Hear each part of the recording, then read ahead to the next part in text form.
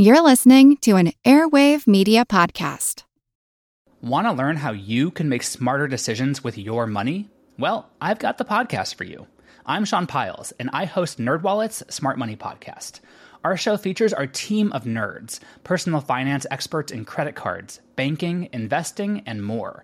And they'll help you make the most of your money while cutting through the clutter and misinformation in today's world of personal finance. You'll get clarity on strategies to help you build your wealth, invest wisely, shop for financial products, and plan for major life events. Listen to NerdWallet's Smart Money Podcast wherever you get your podcasts. Hey there, I'm Dylan Lewis, one of the hosts of Motley Fool Money. Each weekday on Motley Fool Money, we talk through the business news you need to know and the stories moving stocks on Wall Street. On weekends, we dive into the industries shaping tomorrow and host the experts, authors, and executives that understand them. Tune in for insights, a long-term perspective on investing, and of course, stock ideas. Plenty of them. To quote a listener, it pays to listen. Check us out and subscribe wherever you listen to podcasts. Hey, I am Alex Felice, and you are listening to the What's Up Next podcast. This is Brian Feroldi, and you're listening to the What's Up Next podcast. This is Mr. Tako, and you're listening to the What's Up Next podcast. Welcome to What's Up Next, where your hosts Paul David Thompson and Doc G take the discussion on topics in the financial independence movement to the next level. Guest panelists share their opinion to questions that don't have clear answers to help you refine your path to financial independence. Welcome. This is Paul David Thompson from Ready Investor One. And this is Doc G from Diversify.com.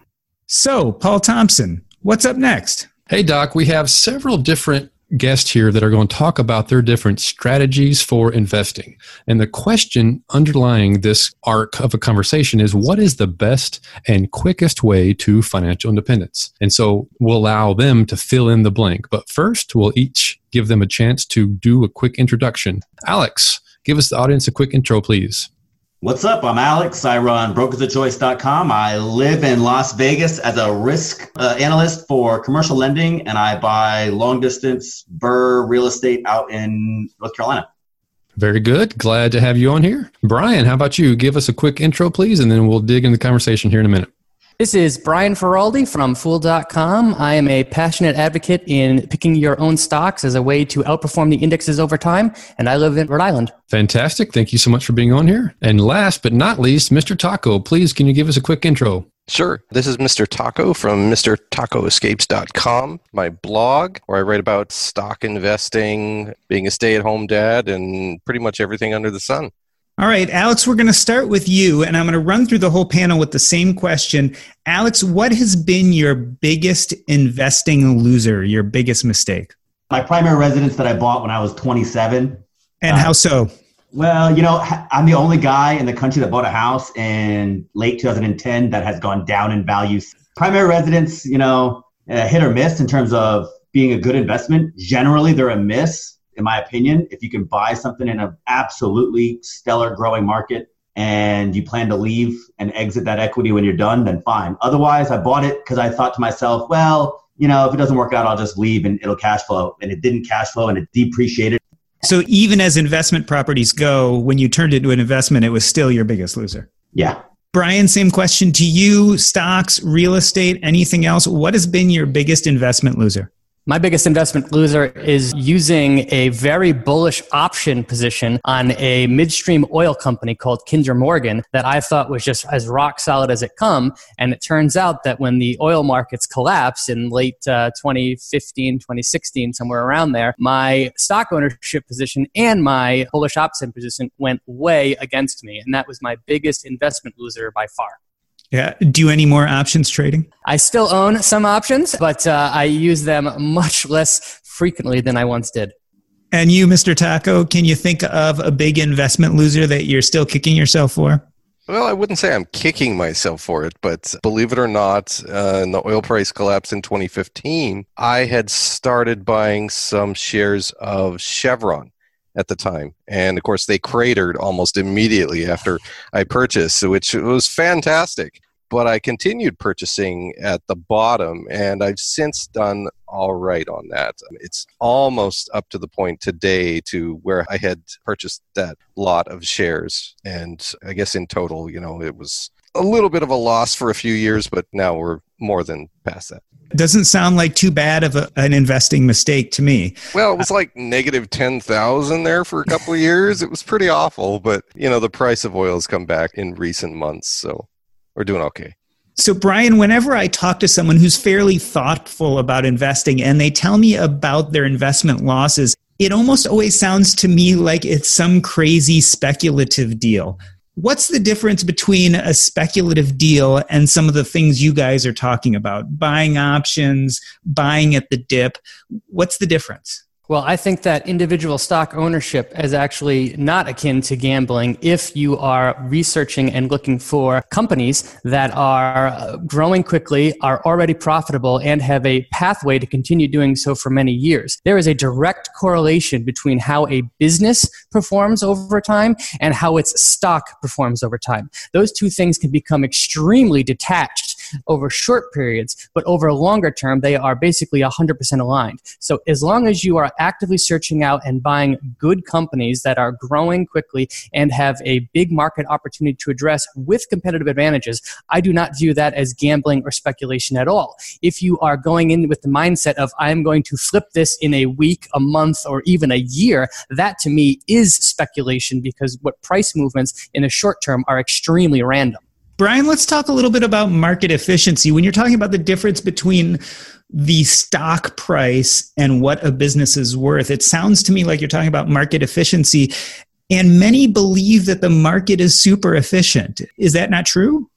I believe the market is generally efficient. It is largely efficient most of the time. However, the strategy that I choose to pursue is looking for essentially the best companies that I can possibly find on the market as they exist today, companies that have wide open market opportunities ahead of them. And I think there is opportunity for investors that can buy into stocks, even those that are trading at very high valuations, that can prove that their market opportunity is even larger than what the market is assuming. A great example that I can think of is Amazon. Back in 1998 or whenever they went public, Amazon was seen as Earth's biggest bookstore. But if you had the foresight that this company could eventually sell more than books, it could grow at a far faster rate for a far longer period of time than you would otherwise assume. And that investment has worked out spectacularly for investors. That's obviously a cherry-picked example, but there are lots of examples of that where companies that are great growth stocks have grown at a far faster rate than even the most bullish investors assumed. Alex, you threw your arms up, as Brian said, Amazon. I don't own any individual equities except Amazon stock, and I bought it when it was high and everybody told me it's too high, and since then it's only gone up. And I think Amazon's a good example of, like you said, market efficiency. Companies that, the balance sheet says that that's a good price to purchase at, and you can obviously tell that there's growth in the future. Why are you so skittish with stocks? I'm not skittish with stocks. Stocks are boring, and I buy real estate because it keeps me busy and out of the bar. I'm not against equities. It's just a preference thing.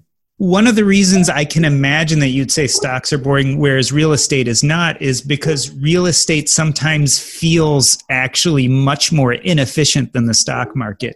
Do you find that to be the truth?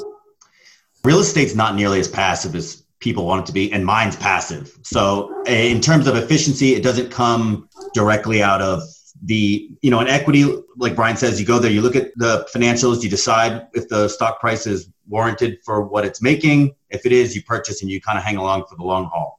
That's the way strategies for equities usually work out. But for real estate, it's not as set it as and forget it as you really want, unless you go to a REIT, which you're back to square one. Real estate gives me a little bit more hands-on. So market efficiency comes from a bit of labor.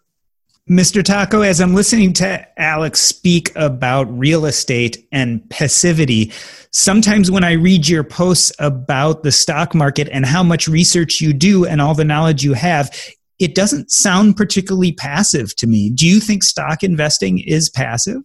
It can be, certainly. Index investor, most of them that I know buy in and do absolutely nothing. Absolutely no reading or anything about the market thereafter. And that is a completely passive investment. What I do is a little bit different, of course. I'm always reading stuff. I probably read the equivalent of 5 or 6 newspapers a day. I'm always going through the Wall Street Journal, the Financial Times, all that stuff. I'm reading through annual reports, 10Ks, 10Qs, everything. So I'm a little less passive, but it's mostly because I enjoy it. Brian, is there a problem with just index investing? Are we setting ourselves up for a big fall in the future? Absolutely not. I think indexing is the correct choice for the vast majority of people, the vast majority of the time. Indexing is a brilliant strategy and a very easy way for regular investors to take advantage of the long-term compounding effects of the stock market. However, I do believe that individual investors have a big advantage over professional money managers in that they are permanently investing their capital and they care deeply about things that money managers don't, such as turnover, such as taxes, such as long-term health and benefits of companies. And those things give them a real advantage over professional money managers. But I do think that, as Mr. Tako said, there is a significant amount of research that has to go on for you to be successful, and is not a completely passive approach when you are buying your own stocks, which is why if you have no interest in the subject, I think index funds are a great choice. Everyone brings up this idea of mutual fund managers tend not to outperform the S&P 500 index. And I also am reminded of Warren Buffett's great wager, right, against the hedge fund managers, where he pretty much said, I'm going to put $1 million in S&P 500 index, and you go ahead and pick the best basket of stocks you can, and let's see who does better. And by the end of the experiment, Buffett, I think's returns were 7.7% with S&P 500 index, while the hedge fund manager's return was 2.2%. Now, I don't remember if that was after or before their fees, but there was definitely a difference. It makes me think a lot about reversion to the mean. In a sense, no matter how good you are at picking stocks, the longer you go out, isn't it more likely that you're going to revert to lower returns? That case that you were studying about with Warren Buffett, that was actually him betting against a fund of funds hedge fund. So that was a hedge fund that had fees on top of hedge fund fees. And his bet very simply was this group of hedge funds will not outperform the S&P 500. And that was a big drag for the fund of funds was the enormous fees that had to be paid all along the ways. In addition, the time frame that it happened was an incredibly pure bull market, basically. Stocks just went basically straight up. I think it started in 2008. So Buffett was initially losing, and then he just vastly outperformed. And hedge funds in general have performed very bad over the last decade because they hedge themselves. They bet against the market. And when you're doing that, the returns are naturally muted. But even though I just said all that, I think when you are managing money on a professional level as a hedge fund or a mutual fund manager, there is some reversion to the mean because they are structurally set up to have high fees and turn over their portfolios at a much faster rate because that, in many cases, is what their investors demand. If you can take an active stock picking approach that epitomizes long-term business ownership and you can truly act with a 5+ year time horizon, that gives you an enormous leg up over professional money managers and can allow you to outperform over long periods of time. So I don't think there's necessarily mean reversion if your time horizon is different than the vast majority of the market. Alex, Brian mentions that this has been a real great stock market over the last bunch of years. You've stayed out of the stock market mostly. I understand the idea of enjoying real estate more, but aren't you worried about diversification, especially as everything's going up? I have a good portion of equities in the market, so I don't stay out. My recommendation to people who do what I do is, at least take your 401k plus the match. So over time, that's added up to not an insignificant amount of money for me in the market, but I do mostly ETFs, and what's in the 401k stays in the 401k. But for me, my strategy towards real estate was specific for my end game, which was I don't like to have to work for people. So for me, it was a cash flow play. And there's nothing to say that, I know you can do cash flow dividends, but from a guy who started poor, stupid, and lazy, there was no dividends that were going to allow me to quit my job in 3 years. So for me, it was buy cheap real estate, use a lot of debt, create equity out of, the dilapidated assets that were on the foreclosure market and create a cash flow thing. So I think for me, equities will be a much bigger play as I look towards, going more passive. But for a small startup guy who, well, now I have money, but I'm still stupid and lazy. I just know how to do real estate now. If I could start over and I had money and I had the time to do it, like Mr. Tako said, the amount of research is probably the same to learn how to do real estate efficiently as it is to do equities markets. I knew houses. And I was in a market with a lot of foreclosures. So I'm not somebody that stays out of the market. It just doesn't suit my strategy purpose.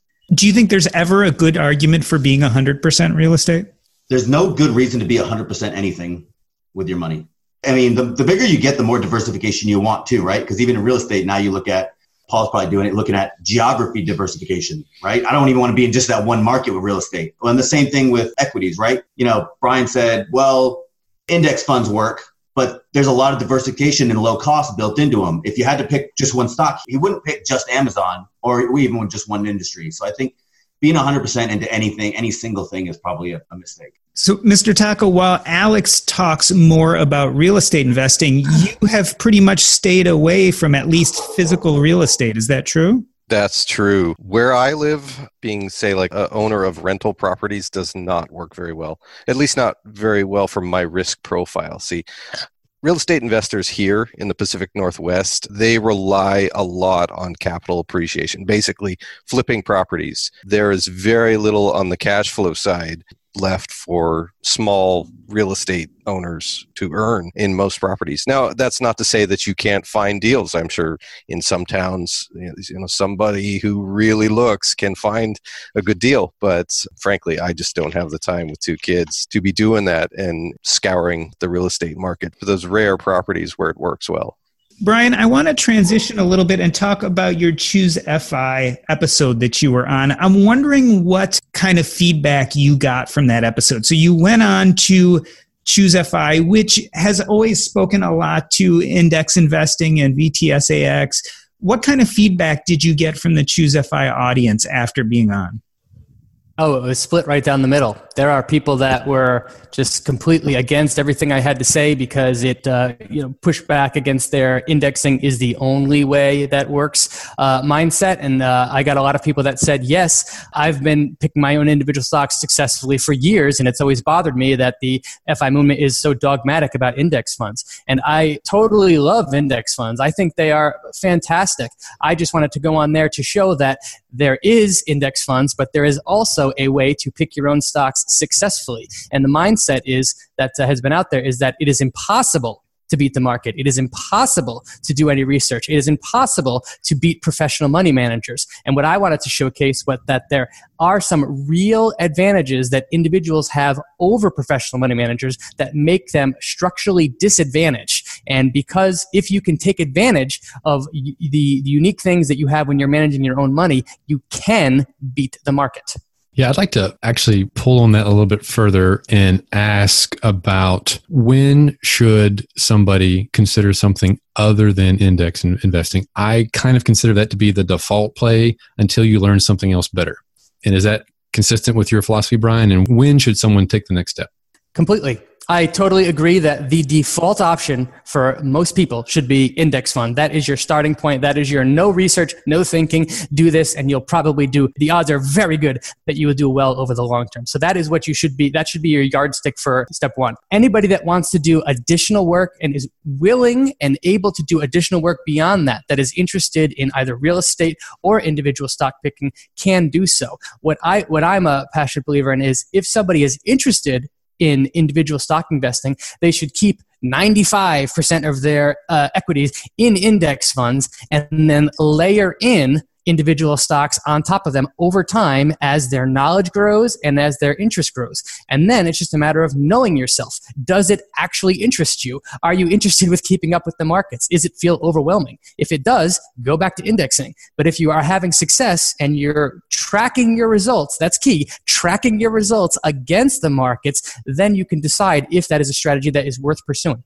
And the motivation behind becoming a stock picker is to increase your returns. Is that the only reason to do it? Oh, I think that's the primary reason to do it, but I personally just love learning more about businesses. I love thinking about business models in my head. I love learning about what products and services are upcoming and how they're taking share from things that already exist. I just love being on the forefront of what's out there in the world. So that's something that personally excites me. Great. Thank you. I appreciate that. Mr. Tako, same question to you. Who should consider investing in things besides index investing? I think anybody should consider it. Here's how I think about it. Imagine the investing world as a menu, like at a restaurant. And you have the set meal, which is your index funds. You can also order a la carte if that's what you like. And you get different things. Obviously, if you pick from a different part of the menu, maybe somebody just wants the appetizer, but then they want the set meal to go along with it. I do think there are reasons why you wouldn't want to use an index fund as your default. There is a risk profile along with an index fund. I mean, right now the S&P 500 is trading at a PE of about 22 today, which is fairly high compared to historical numbers. So there is a certain risk that it will go down that people need to consider. So if they're not ready to take on that risk when they, buy that menu item, they may want to stick with, say, like a money market fund or something instead, which, albeit has this lower return, has a lower risk profile. And that's up to every individual investor where they want to put their risk level at. All right, perfect. Alex, what are your thoughts? Why should somebody consider, in your case, real estate or even stocks if you have a thought there? I kind of agree with Brian. If you're going to jump into this and you want to do equities, then index funds is a really good way to just, feel it, especially in the beginning. If you've never owned stocks before, it's nerve-wracking just to watch it because you get that every day. You're watching it every day in the beginning. That's a terrible habit you have to kind of overcome. So get into index funds. Sure, the risk tolerances, like Mr. Tako said, there's variation, but it's not like something that's going to, go to zero the next day. So you have a little bit of time to just kind of feel the market out. And then a lot of it's just information. You have to know what your goal is in terms of risk tolerance and what your personality is going to warrant. And then you have to learn what all the different, like you said, an a la carte menu, what all the different stocks, what are they doing and what do they warrant their price at? People jump in. I know somebody that doesn't own any equities and he jumps in, he says, I got to get this Tesla stock because Tesla is so cool. And I'm like, you don't know enough. You just know the one thing. Real estate's kind of the same way. It depends on what your approach towards it is. Property taxes are high. It's incredibly illiquid. Like Mr. Tako said, it's like, there's foreclosures on the market. Well, which ones are good? How do I get hands on it to rehab? How do I get the money right, the leverage right? So there's just a lot to learn. If you want to just go in there and you're like, I want to own the industry of real estate, then you can just do a REIT. But if you want to own, an actual building, if you want to start investing, getting in there and doing equities is good. The rest of it is just a matter of accumulating information to continuously get better at making that decision towards your goal. One thing I just wanted to point out was before Jack Bogle died a few months ago, he made a prediction in late 2017 about the next 10 years of stock market returns. And at that time, this was 2017, he was predicting about 4% annualized stock market returns over the next decade. And that was based on the incredible run that the stock market had done over the previous 8 years at that time. And I will say that the markets are now higher than they were when he made that prediction. So if you think that he knows what he's talking about, and I certainly do, that just shows you that if you're building in, if you're thinking about reaching FI now, you are potentially facing a very low return going forward through here if you are just indexing. That is one reason why I am personally focused on finding the best dynamic growth companies that I can over the next 10 years, because I think that that return is potentially too low to satisfy my needs. Have you been using Mint to manage your finances? It was one of my favorite budgeting apps, but here's the problem. Mint is disappearing. Now we all are stuck with the question, how will we manage our budget and finances now? Well, I discovered Monarch Money, and I have to tell you, I found it simple, enjoyable, and made for users like me. Monarch is the top-rated all-in-one personal finance app. It gives you a comprehensive view of all your accounts, investments, transactions, and more. You can create custom budgets, set goals, and collaborate with your partner. And now get an extended 30-day free trial when you go to monarchmoney.com/earn. That's monarchmoney.com/EARN.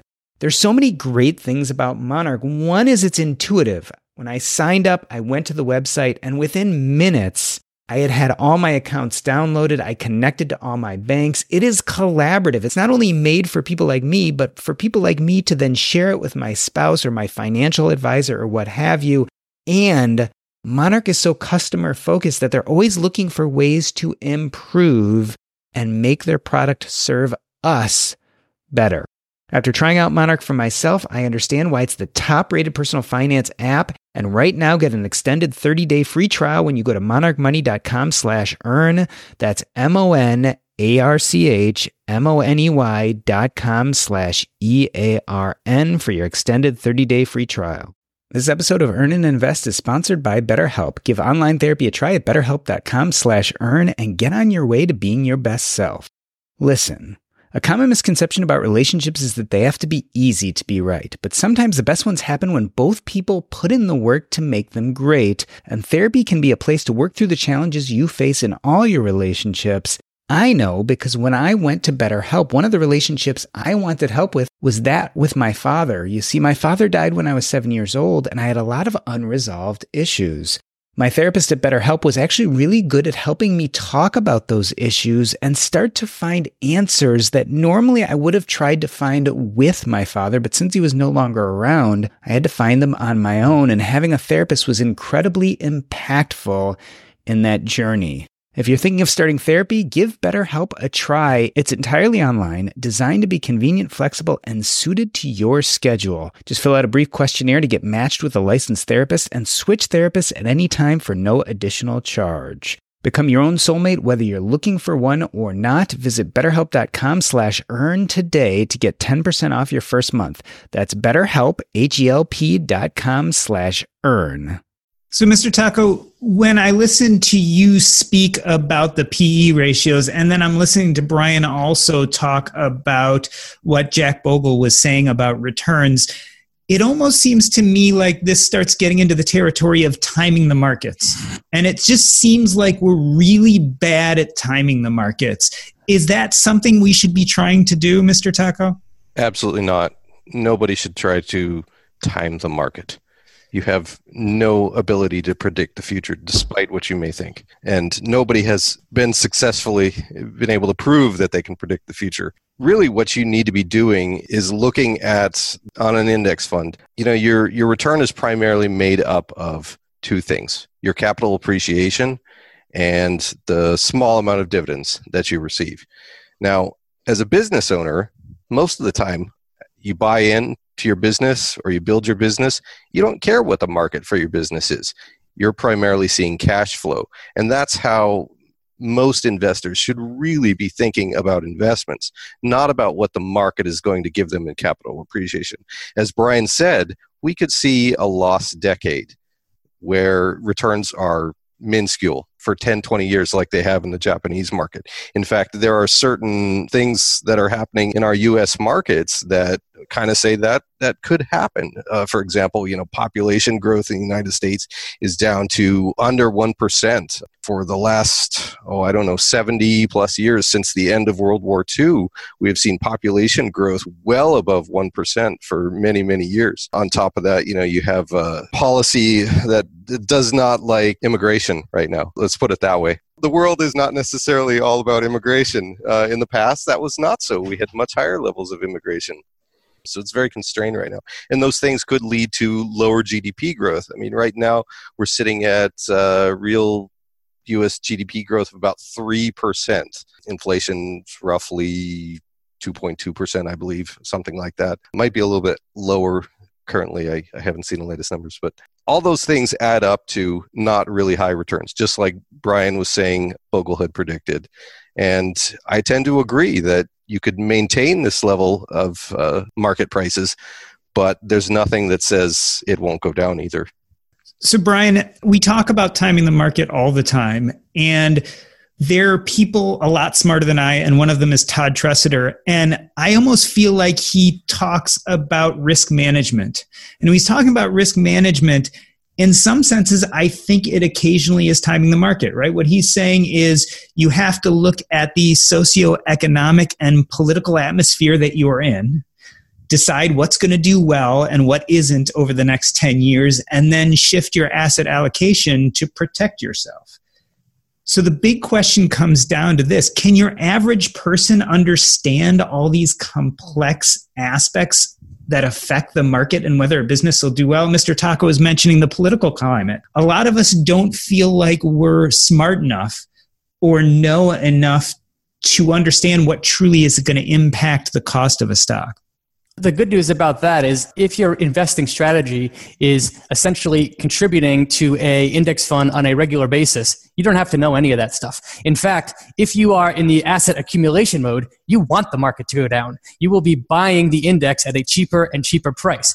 Right now, valuations are high. There's an argument made that they are elevated, and that is going to lead to lower returns. But you shouldn't care about that if you are in the accumulation mode, nor should you care about GDP or who's in the political office or any of that. You are investing for it with a decades-long time horizon. So what the stock market does in the accumulation phase isn't nearly as important as the fact that you have a high savings rate and you are plowing as much as you can into productive assets. In my case, my personal strategy is to make my personal finances as conservative as possible. Keep emergency fund. I've paid off my house. I have zero debt of any kind. And because I'm extremely conservative with my personal finances, I can be extremely aggressive with my investments. And that is a hybrid approach that I believe sets me up to flourish no matter what happens.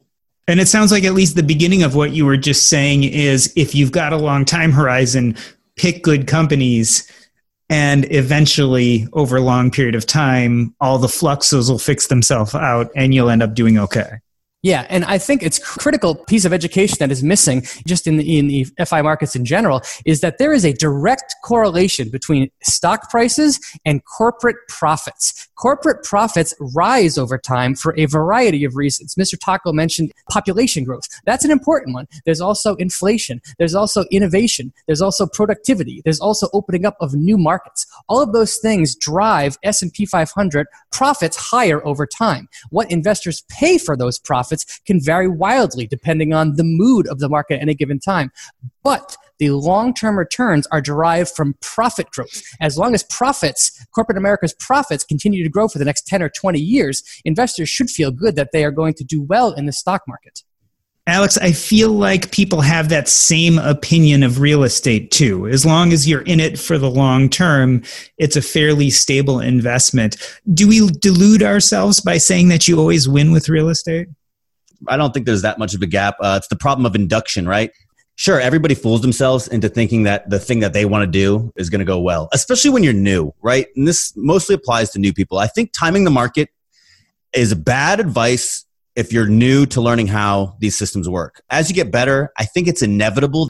I don't want to say time the market, but you can see the market opportunities as they're about to unfold. So when you say things, when Mr. Tako says things like he's paying attention to population growth going forward, he's timing the market. Essentially, you're looking at the horizon, you're saying, what's going to happen? So I only say this to be a little controversial because I do agree, you don't need to time the market. You need time in the market. But real estate is a really good example where if you were buying in 2011, you were going to do good pretty much, unless you're me, pretty much no matter what. That one house that I have, the rest of them did really well because I bought them at the bottom of the foreclosure market. But now things are getting tighter. And so it tells me, hey, look, even though interest rates are depressed, the popularity is up so high and liquidity for the last 10 years has allowed people to buy crazy, silly deals. And the other thing in real estate is the leverage is such a big factor that it distorts what good market efficient prices are.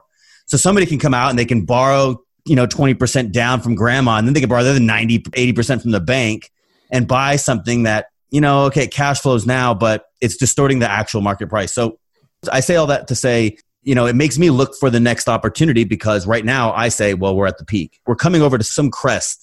Interest rates, they're still really low, so it kind of benefits me. But people certainly do it in the real estate market, timing market, and it's actually a little bit worse, I think, in the real estate market because real estate's so illiquid. So if you get caught being wrong, it's painful. If Brian loses on some stock, I don't know, you got cash to cover it, no problem. But if you can't make your payment on that $200,000 house, you're sunk, dude. It costs 8% to sell. I mean, you're done. So the consequences are more significant. I was about to say, does leverage make real estate investing more dangerous? Yeah, of course. That's why they ban it in religions. You can't have no debt. They know. They learned long ago. Debt comes with obviously more risk for sure. I wasn't trying to suggest that by looking at something like population growth that you should try and time the market or know when to get in or out. What I was trying to suggest was that we could be in for a long period of very, very low returns. What I was trying to say was that an investor should really be looking at things as a business owner. You are buying into a machine that spits off cash flow or reinvests in itself with a certain amount of cash flow. Don't try to time the market. Look at the cash flow, period. Brian, what Mr. Tako said about looking at this as a business helps me jump off to another point that I wanted to touch upon. It seems to me that sometimes we focus too much on returns, whereas if you build a business or you make more in wages, you may move the needle more than making 7% on your money as opposed to 6%. Are we too focused on returns? Should we be thinking about other things like how much income we're generating and worrying less about whether we make 5% or 6% or 7%? Completely. Getting your savings rate to be 25%, 50%, or 75% is 100,000 times more impactful than earning an extra 1 or 2% annualized over, say, a 20-year period. The factors that are within your control, such as how hard you work, whether you take on a side hustle, whether you open up a side business, how low you keep your housing costs, your food costs, your transportation costs, those things are way more important than earning a couple extra percent of extra return. Even though I'm saying that, I do think that there is an argument to be made that trying to squeeze out extra return by either investing in real estate or investing in the stock market can pay off, but it's hard to see those in the early years. When you're still in the savings mode, if you outperform by a few percent, it can amount to a couple hundred or a few $1,000s. Anything to get excited about. What is worth getting excited about is once you have $100,000 or $1 million, that extra 1% amounts to an incredible amount of money. So driving for extra returns and learning how to do that when you don't have a lot of money can pay off huge once compounding really kicks in. And Alex, when you first started real estate investing, were you worried about percentages, or for you, was it just more about covering expenses, using the real estate rentals as a kind of dividend? I agree with his basic point, which I think if I could summarize is, work on what's going to be reliable first, rather than, I made, some braggadocious rate. The rate doesn't matter so much. What matters is, can you produce stable, I'm going to say income, but can you produce stable income for the long haul? So for me, from the very start, it wasn't, hey, how can I get some outsized returns? I can use, hard money and flip a house. I don't want to do all that. What can I buy that's going to say, okay, this is going to spit out $200 a month for the rest of my life?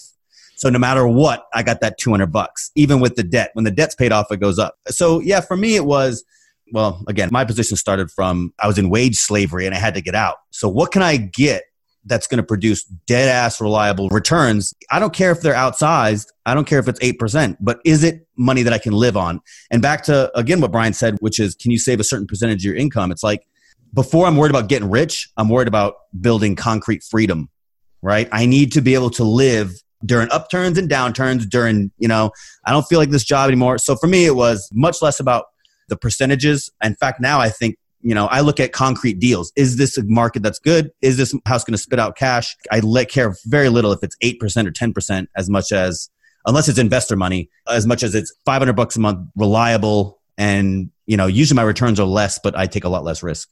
Mr. Tako, it seems like even among stock investors, there's always that big dividend versus non-dividend stock investing. And what we were just talking about is income versus returns. What do you think is more important? Is it income from the stocks and the dividends, or is it total returns, or both? Neither. Your return is a product of two things: your earnings yield and the return on incremental invested capital. So dividends are just a small, tiny little piece of that earnings yield typically. If you get a stock with like a 50% payout ratio or something like that, you're seeing roughly half of that in dividends. The rest goes back to be reinvested, hopefully well. And then that return on that little bit of new capital that's invested is where your growth is going to come from. And that is where your true return is. Not from the assets that were purchased 20 years ago or in decades past. That's what's earning you your current dividend. You want that investment to grow. You want it to compound. And unless new money is being put in, whether that be your dividends being reinvested or the other 50% in my example that's being reinvested in that existing business, that's truly what's important, is the compounding. And I emphasize this on my blog all the time. It's not about what the market does fluctuating up and down. It's about compounding, reinvesting, whether it's internal to the company or external in the form of dividends that you reinvest or spend. Brian, is this an artificial difference that we like to argue about and point to, but maybe not as real as we make it out to be? You're specifically referring to dividend investing or not dividend investing? Yeah. I think dividend investing is a perfectly fine strategy. The problem that I see with focusing on it exclusively is people become infatuated with the dividend yield and they ignore a lot of other metrics that are far more important to how the business will do. I see a lot of investors that buy companies that I believe their heydays are well past them because they are so focused on getting a 3% or 4% dividend yield. And what they are ignoring is that the stock then goes on to drastically underperform the market, and they would be far richer if they simply bet with an index fund. So I'm a believer that you simply want to invest in the best companies that you can, period, irrespective of if they pay a dividend or not. If they happen to be the great company and pay a dividend on top of that, great. But people that focus solely on the dividend and don't compare themselves to how the market has done, I think are doing extra work to come out less rich. This happens all the time on real estate with cheap properties. So a guy will go on the internet and he'll find a $30,000 pig that rents for $600 a month. And he's like, dude, this thing cash flows like you wouldn't believe. And then, he buys it. He drives down to Cincinnati and he looks at it and he realizes he has to have a piece to go see it. And he can't get a property manager to go see it at all or take care of it. And so the numbers look really good, but the house is never going to be worth more than the 30 grand you paid for it ever. And, it's kind of like I'd rather take a smaller return and buy one in Vegas, LA, Atlanta, Nashville, someplace that's going to grow, Charlotte, wherever. So I kind of agree with what you're saying where, you buy a stock for dividends and you're like, well, it makes 4%. It's like, yeah, but does it? That's the yield. Does it make 4%? What's the thing going to do as a whole? And so people do that with cash flow properties all the time. In fact, I'm somewhat guilty. You buy a place, it's like, oh, this thing's going to cash flow. It's like, yeah, but there's a whole lot of other stuff that you want to think about in terms of overall strategy that you're missing out and you're sacrificing all because you're like, well, it's a 15% cash on cash. You're like, yeah, but that's only if it goes really well. And now you got all these other problems you got to deal with. Brian, also, you were talking about stocks like that. I wasn't sure if you were talking about GE specifically. That is one that I know many people that are very bullish on, and I am extremely not bullish on that one. Yeah, same. You want to tell us why, Brian?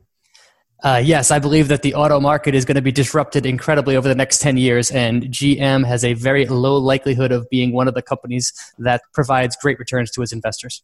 So, Mr. Tako, Brian is talking about some industry knowledge there, knowledge that I wouldn't have. And in fact, as I've listened to all three of you talk, you've brought up factors that I wouldn't even consider. It makes me think of a blog post where you talk about the Dunning-Kruger effect. Do you want to talk a little about what the Dunning-Kruger effect is and how it affects investing? Sure. The Dunning-Kruger effect basically is a personal bias, right? You think you're going to do better than you actually do, essentially. And investors, they do this all the time, right? They buy into a stock thinking they're going to do really well, but in actuality, they don't. They think, oh, I'm the shit, And the reality is that they're probably just going to achieve average. So. Yeah, one thing I want to point to there, commenting on Mr. Tako, is there was a fantastic study done a couple of years ago by JP Morgan where they analyzed the stock returns of like 3,000 stocks that were on the market to see how many of them actually went on to provide their investors with market-beating returns. And it was extremely eye-opening for me because the actual number of companies that are out there that go on to beat the market is around 36%. So it's less than a coin flip. When you are picking an individual company, you have less than 50% chance that that individual stock will go on to beat the market.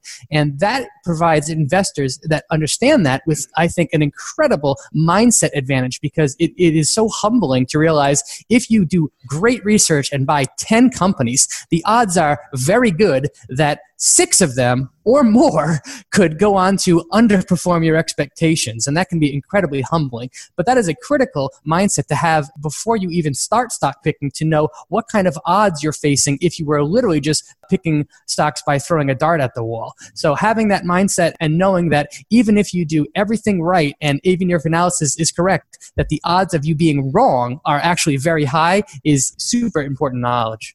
Yes, I wanted to follow up on Brian's point there. Absolutely. And how you manage being wrong is a huge part of being a good investor. Like when you see the data and you realize you're wrong, you're going to underperform, how you manage that, how you sell, how you take care of the problem is a large part of not screwing it up, so to speak. Because I personally believe every investor should be extremely humble. I mean, think of half of your return as luck. The rest is probably something you did. So you need to keep your humble pants on, so to speak, in regards to any investment you make, whether that be real estate, stocks, index funds. I mean, a lot of people pat themselves on the backs. Oh, I invested in index funds and I made, 20% last year. Yeah. Is that really something you did? Or did you just get lucky and that's what the market did? It's not something that requires intelligence in many cases. And like Brian's saying, the rare individual can make intelligent choices, but it's also likely you can misinterpret some of the data as well, and you need to manage that. Alex, with real estate, how you do the same thing? How do you avoid the Dunning-Kruger effect? How do you avoid miscalculating, or at least have a third party helping you catch your own defects? There's inherent risks in real estate, the way I do it, especially because I use leverage. So if you were buying houses with cash and you had cash flow and you were wrong, you'd have lower returns than you should.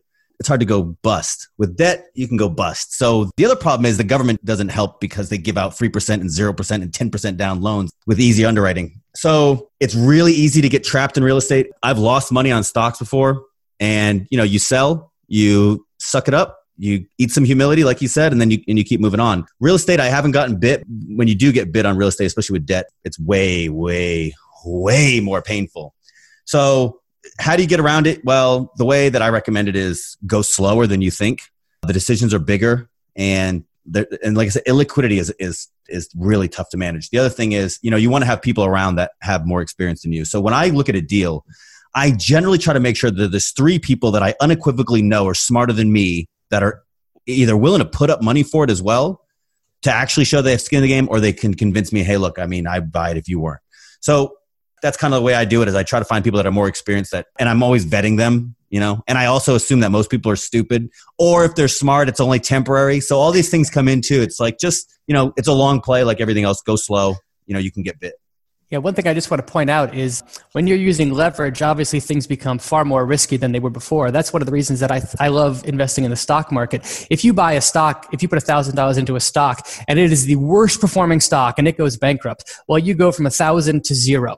However, if you find a fantastic stock, a truly life-changing stock, that stock can go from 1,000 to 100,000. So one extreme winner can more than pay for all of the losses of all your losers put together. And that is a big reason why the markets work as they do. If you look at the returns of the index funds over time, it's actually a small minority of stocks that actually provide the vast majority of the returns. And the reason that index investing works is because you're guaranteed to have those stocks in your portfolio. At the same time, you also have the 64% of stocks that do not beat the market, but the gains from those small ones more than offset all of the losses of every loser that's out there.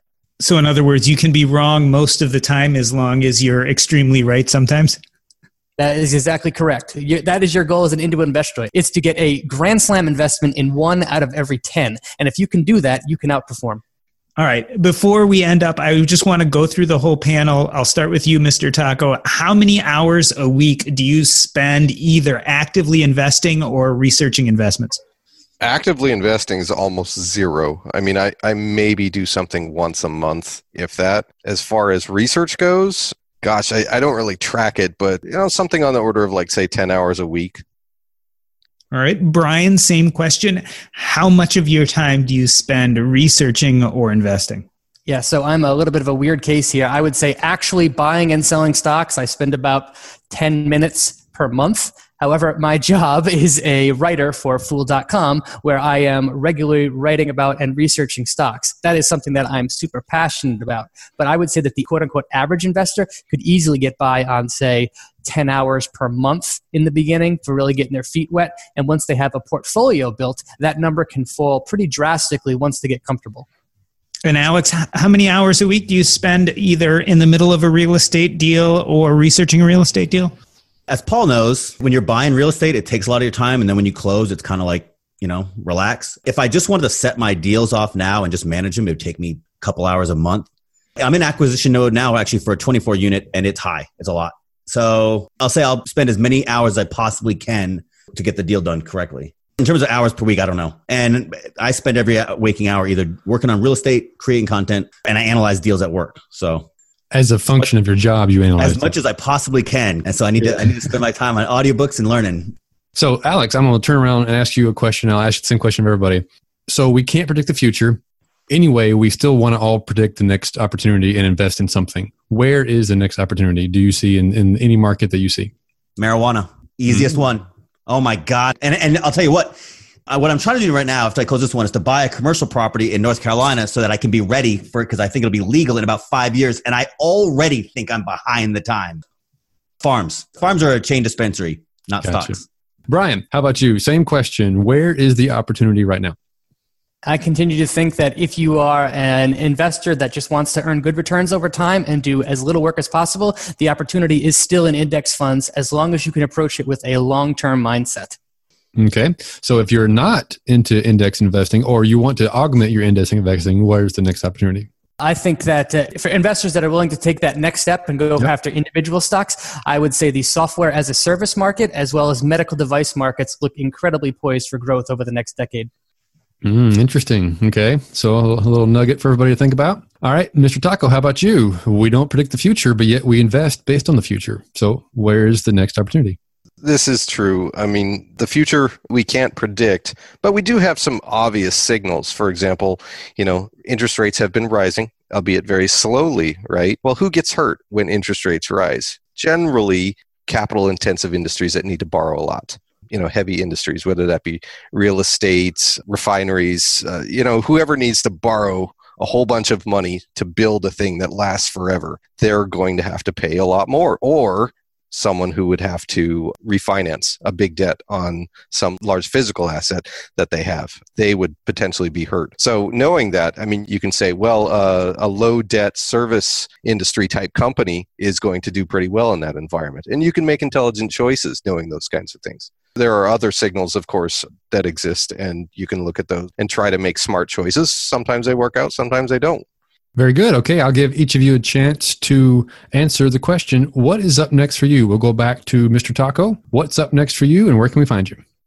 Where can you find me? You can find me at MrTacoEscapes.com. That's my blog. I generally blog there a couple times a week, and generally it's going to be more of the same, although I'm traveling a lot this summer with my family, but I'll be investing the whole time and writing about it. Well, looking forward to hearing about that. Brian, how about you? What is up next for you, and where can we find you? The best way to connect with me is on Twitter. That's at Brian Feroldi. And what's up next for me is I'm going to continue writing for Fool.com, but I am also in the process of launching a money coaching business in Rhode Island. So if anybody's interested, hit me up.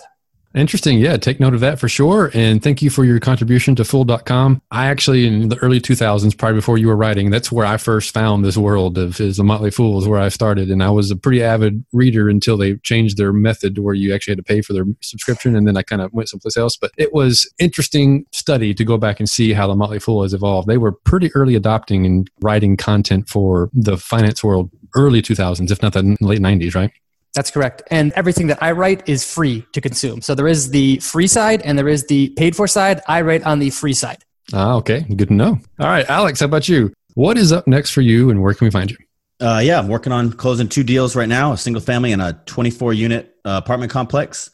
Over the rest of the year, I'm going to try to change my website, brokersofchoice.com, towards a funnel for investors.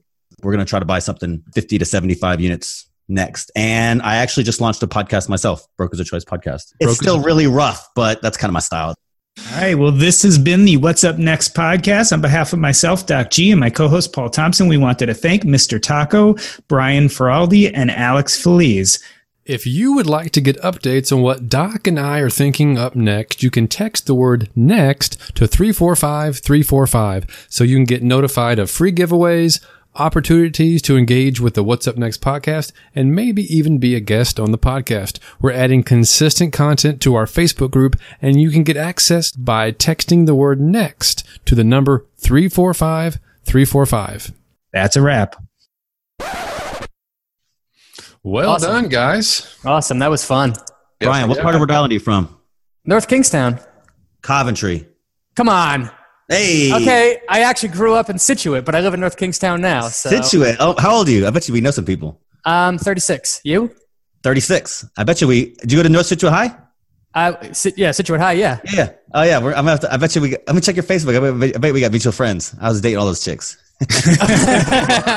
Yeah, if it's a girl, they might not speak so highly of him. So, do you know Dan Kemp by chance? He went to like a whole bunch of Coventry stuff. No. Okay. No.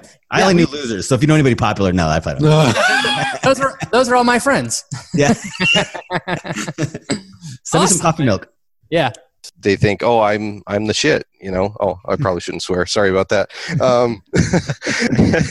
And the reality is that they're probably just going to achieve average. So yeah, I'm at a disadvantage based on Mr. Taco's guidelines because I do not do humble.